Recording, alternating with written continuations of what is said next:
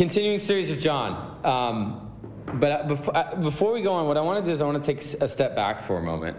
Because often what we do when we start talking, like, hey, let's see what the author is saying. Like, what is going on? Like, what is happening in this passage? Let's dive in. But before that, when we do that, we often forget why this passage is in front of us in the first place. We so dive into wanting to know what it is, but why is it that John has not only written this passage, but this whole thing? Why, of all of the things that Jesus did, at the end of John's book, he literally says, Jesus did so much that there's not enough books in all of the library to be able to hold all that Jesus accomplished. Now, they didn't have libraries like we have today, but just imagine thousands of books. And John's like, yeah, that's only a glimpse of what Jesus did.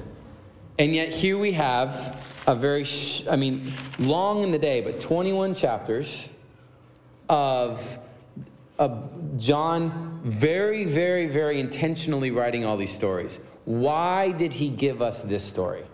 Why not the other ones? Why did he choose to do this? Why did he write it? Was he a journalist that was trying to give the most orderly account possible? This is an orderly account, but that's not why he was doing it. The nice thing is he tells us.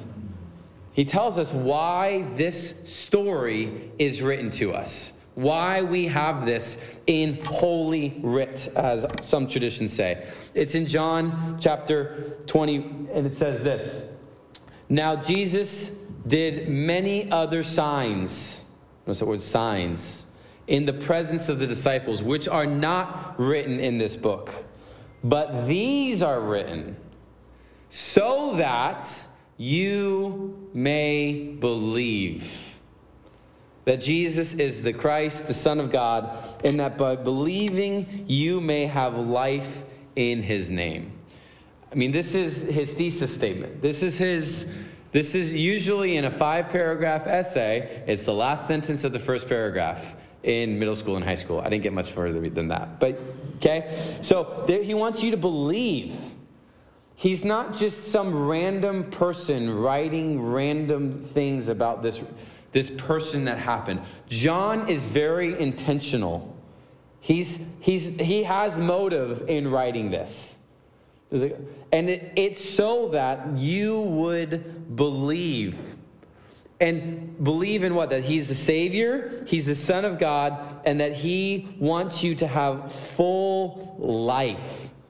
Think about that. John's giving us this story so that we would receive life and walk in life. Not our culture is materialistic in that way, which means more fun, more money, more stuff. That's not what he's saying here.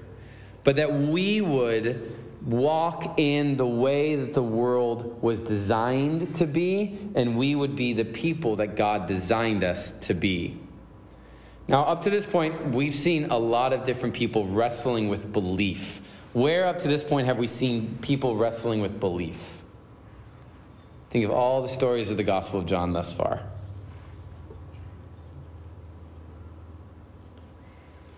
The various people getting healed. So we have lots of healings. Yeah, what was that? Nicodemus. Yeah, so John chapter 3, the famous story where we get, for God so loved the world. Nicodemus is wrestling with, what you say this, but how, what does it mean to be born from above, as we talked about? Not born again, but born from above. I can't climb up into my mother's womb. He's wrestling with belief. Somebody else said something. No? The woman at the well. The woman at the well. You're a prophet. She's telling the story or he's telling her story. You move on to chapter 5. That's chapter 3. That's chapter 4. Chapter 5. The man who's healed on Sabbath. Seeing the connection? And what happens to him, though? How does he respond and believe? He gets healed, but does anybody remember what he does right after he gets healed? He goes and tattles on the Pharisees. He tattles on Jesus to the Pharisees. And then this man has no more interaction with Jesus.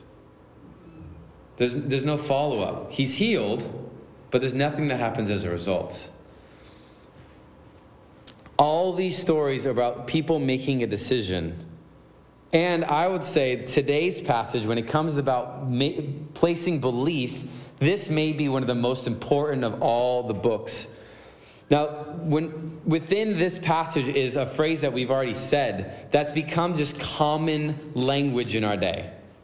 I was blind, but now I see. Like, you could ask people, you could start that statement, and people would be able to respond.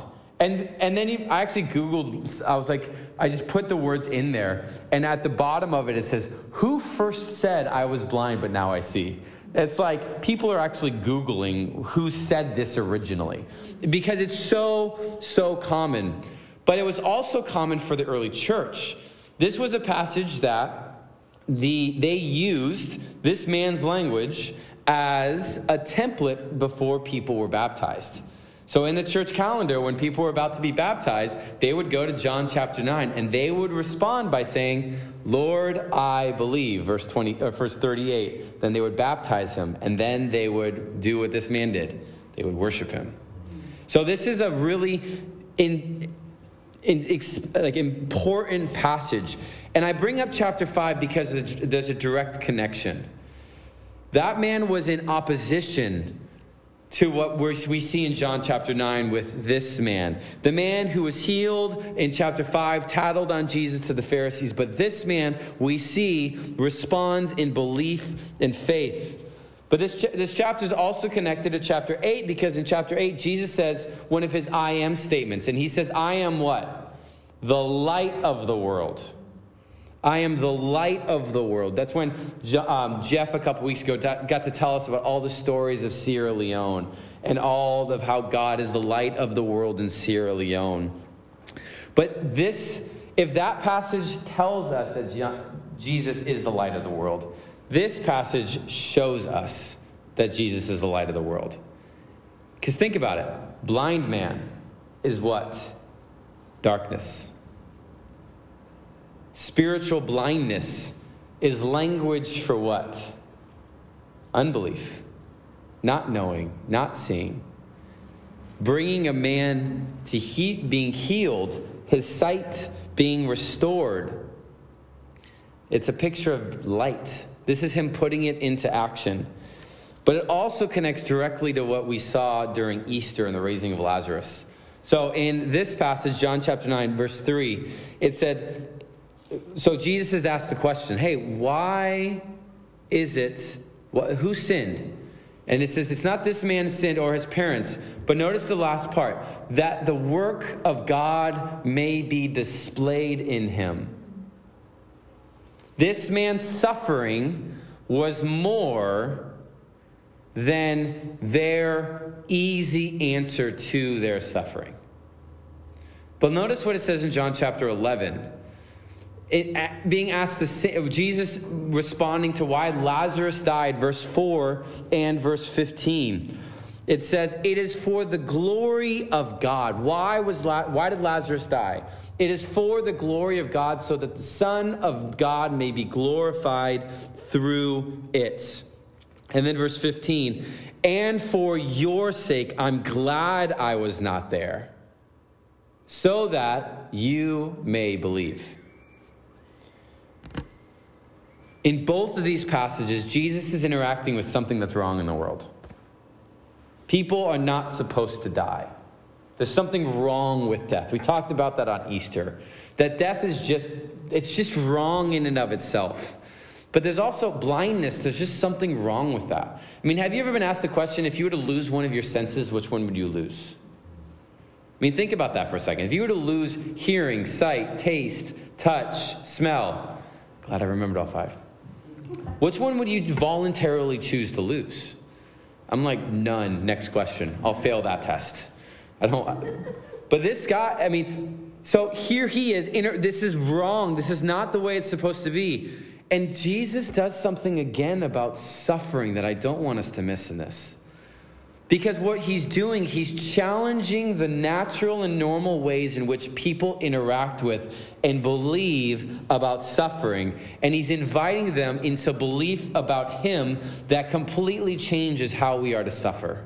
what it means to have pain and difficulty in this world. So how do people naturally in our day and in this passage interact with pain and difficulty?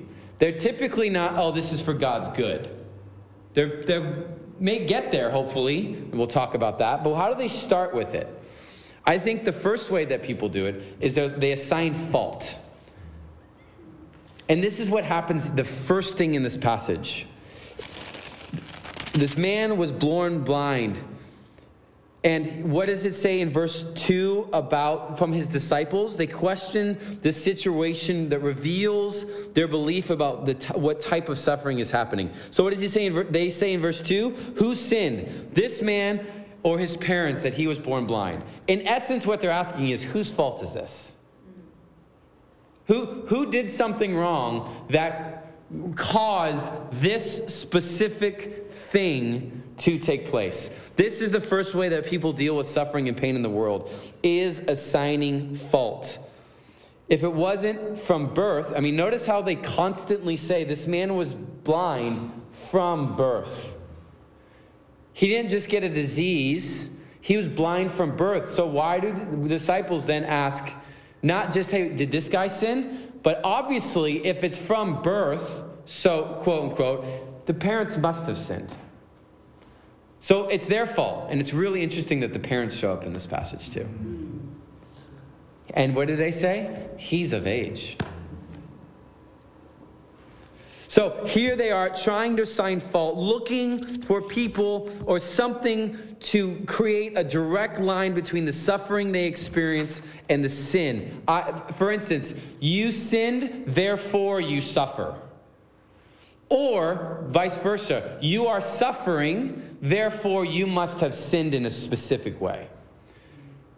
So let me be clear. I believe all suffering and all pain and all death go directly back to the original sin of Adam and Eve. So you could say sin caused suffering. But I'm going to use capital S, sin. Because that welcomed in the brokenness and the pain and the sorrow and the death. So in some ways, all suffering is a result of sin, capital S. But when we're assigning fault to suffering, we think it's somebody's lowercase s that caused that specific suffering. Who's at fault? Who's to blame? We've seen this very thing in the garden, right? Adam and Eve. When they experience shame, they experience suffering for the first time, what do? They look for somebody to blame. They assign fault. It wasn't me, it was the woman you gave me. It wasn't me, it was the serpent that tricked me, right? We look to assign fault. When there's an injustice in the world, somebody has to be blamed, right? Think about times that you've experienced pain, suffering, difficulty in life. Maybe it was your marriage. Did you immediately jump to look for someone to blame? When you think of areas of your life that don't line up with your dreams and desires, do you harbor in your heart blame towards another person? Because what does that end up producing in our lives? It's not the life that Jesus promised. It tends to lead to bitterness. Not always, not in every case. And you start harboring bitterness in your heart. Because if it's their fault that this happened in my life, then the way that I'm going to pay them and justice is going to be served is by being bitter towards them. And what does Ephesians 4:31 say? Let all bitterness and wrath and anger and clamor and slander be put away with you, along with all malice. We want to assign blame. Suffering in the world, pain, it's your fault. And sometimes it is somebody's fault. Sometimes people do something to you that is sinful, that is wrong. So I'm not saying that doesn't happen. That absolutely happens. You're abused, you were violated. That is a direct line. But it's not the sin in your life that caused them to do that to you. Does that make sense? Like I've done something wrong because something's been done wrong to me. That's not what this is teaching us. There's another way that we can handle suffering. So some people assign fault. Another way that people, when they experience suffering, is that they try to fix the problem. Fix the problem. At one point, there is a Jesuit novice, Jesuit priest named Kevin. During the Jesuit novice stage, these people, they participate in a number of different assignments. These, St. Ignatius called these experiments. So one of the experiments took place at the La Arche community, which was composed of adults with special needs, mental and physical disabilities. And these adults chose to live together.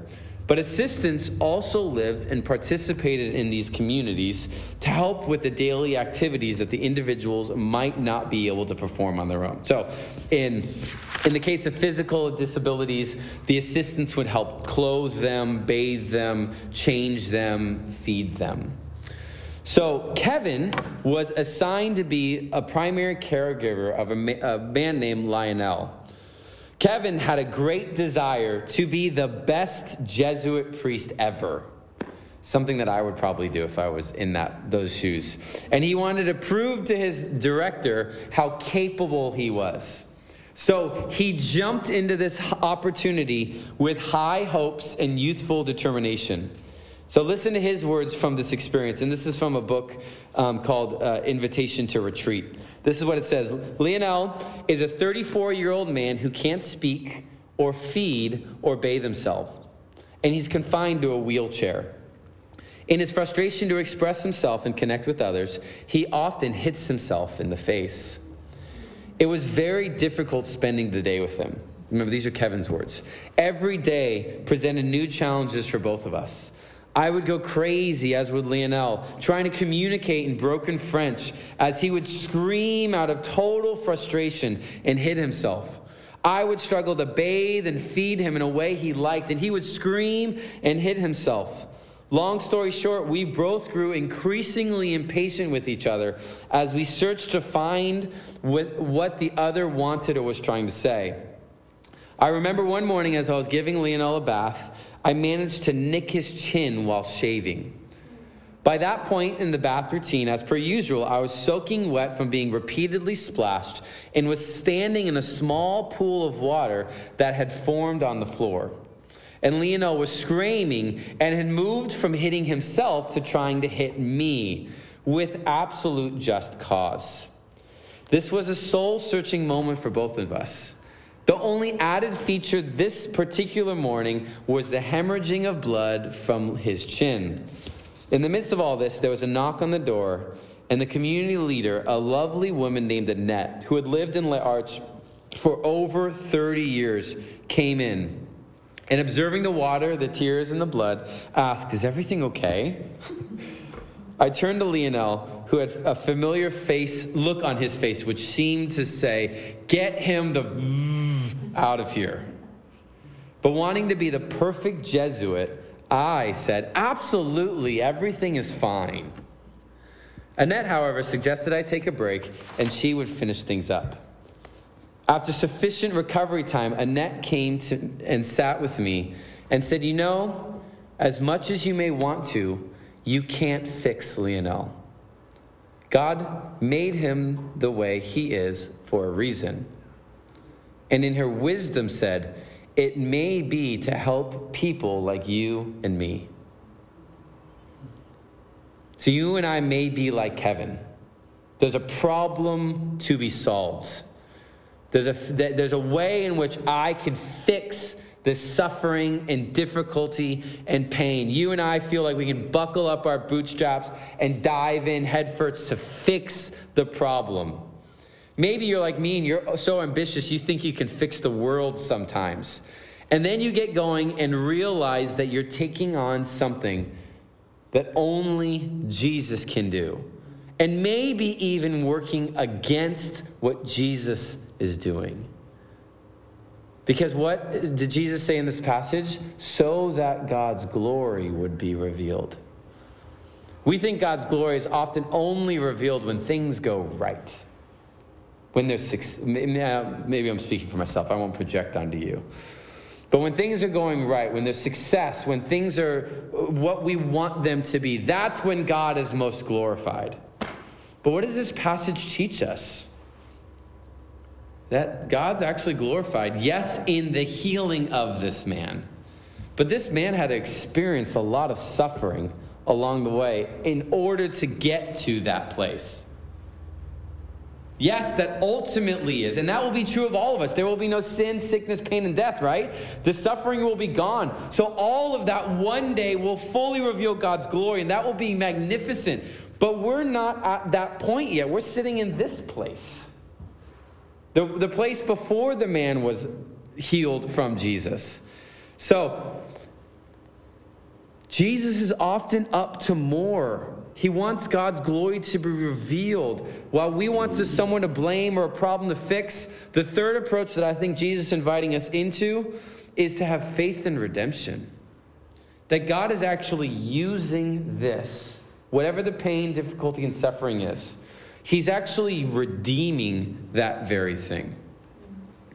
Andreas Kostenberger, one of the commentaries, a great commenter on the Gospel of John, he says this: in this, Jesus models an approach to suffering by Christians, both in their own lives and the lives of others, that holds abeyance, the word I had to look up means suspended speculation regarding the causes of a given infliction, and instead, listen to this, by faith, believes that this affliction came to that somehow God would receive glory through it. Do you believe that all of life is really about God getting glory? Even in the midst of our pains, difficulties, and sufferings. I don't like this talk, by the way. I'm like, give me like foo-foo and unicorns. This one's tough. Because I'm like, no, I want the good stuff. I don't like the pain and suffering part of this. Right? But there's a statement I've heard and I've put to memory to remind myself. And we'll put it on the screen. There's nothing that comes into my life that does not first pass through the loving hands of God, my Father. I want to say that again. There's nothing that comes into my life that does not first pass through the loving hands of God, my Father. Now, there's a lot in that statement. There's if we're talking in situations of abuse, there's pastoral, if I can for a moment, there's pastoral moments of abuse. And there's things like, well, what about this? And there's all these what abouts that we want to. Well, where was God when? And all these things we want to bring into this because it's heavy. But I want to bring us back to this because this is what we need to remind ourselves. And it will help us allow for these moments to be redeemed. While God did not create the problem, He's not the author of the lies that led to the pain and the difficulty. He is the one who uses it for my good and His glory. God is at work to redeem me, to redeem and set me free and you free in the midst of your suffering. And as He does that, we then join Jesus in the work of redeeming of the world. This is what Paul talks about in Romans 8. God uses the difficulty to shape me into the image of Jesus because that is what's good for us. To live according to Him, not according to the flesh. So Jesus, as the light of the world, Jesus redeems the brokenness of it. And He does it for our good, but ultimately for His glory. Are you a blamer or are you a fixer? How can God's redeeming work in the midst of the suffering of your life? This passage invites us to see, like in John chapter 11, in the midst of the difficulty, God's at work still. But this passage, like we've talked about, leads towards belief. This shows what happens when people are exposed to light. And there's two different responses in this passage. There's the man's, and then there's the Pharisees. Accepting that he is the light of the world, what is the result that happened to that man? Not only is he healed like the man in John chapter 5, but something else happens as well. He worships him. Don't miss that. It's a big deal. He worships him. But then the Pharisees, they don't worship him. Let's just say that. They don't. They reject him. Over and over again, Jesus continually offers life to them, continually keeps giving them opportunities, and he continually experiences rejection. Real quick, going back to what Justin was saying about the bless rhythms. I know most of us were here last week. And so that call is really for those in your missional communities. Like, hey, if there wasn't anybody there, I want to make it a high priority to get people there. Because I really do believe that this can, if we are all intentional, and those that are not present intentional as well. But I think one of the fears we have when it comes to this is the fear of rejection. Especially the share part. Like, what happens if I share and then they reject me?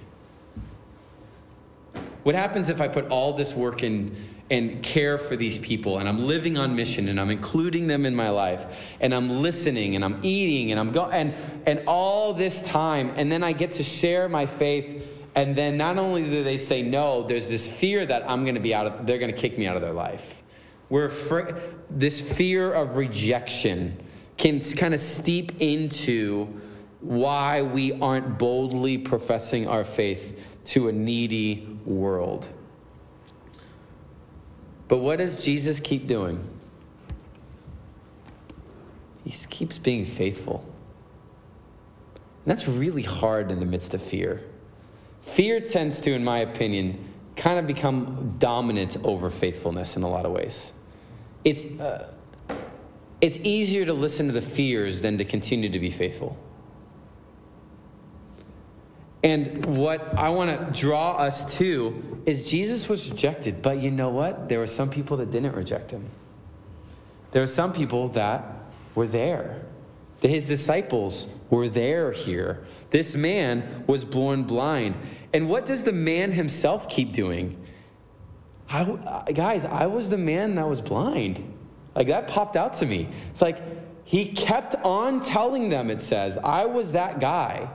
And then what does he end up saying? You know, I don't know about all this stuff. But I was blind, but now I see. I can't answer all the questions. There's no Braille. I couldn't read the text. I don't know the Pentateuch. I wasn't taught by the best of the best rabbis. But this is what I do know. I was experiencing suffering. I had this difficulty in my life. And God redeemed it, and now this is what I do know. Not look at me, now I can see. This is what we talk about Jesus being the hero of our story. This is how God has redeemed and is redeeming me. This is how he continues to work in my life. We deal with rejection and fear of rejection, not by stopping doing what we ought to be doing, but by continually going back to Jesus as the one who's redeeming the situation I'm in. People may reject you. They rejected him to the point of dying. I don't think at this point in history, at least in the next month, be a little generous. That's not going to happen. Hopefully it may take longer than a month, but I'm just saying. But we have opportunity to be like this man. I was blind, but now I see. What part of suffering is God, what pain and difficulty in your life is God in the process of redeeming? How were you blind, but now how can you see? Where were you in darkness, but now where are you being exposed to the light of the world? For sake of time, what I want to do is we're going to spend about 7 or so minutes discussing this before we go and take communion and sing together. There's a couple questions just two. The first one is self-reflection. When you experience difficulty or suffering, do you just tend to assign fault? Do you fix the problem? Or do you have faith in God's redeeming power? Which is your natural go-to? What do you see if you look back in your life that's your tendency?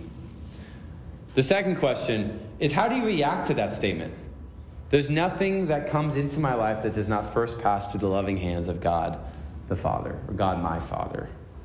What does that produce in you? What comes up in that? Go ahead and discuss that around your table for a minute, and then I'm going to draw us up in about 6 minutes, and we'll take communion and then finish our time in singing.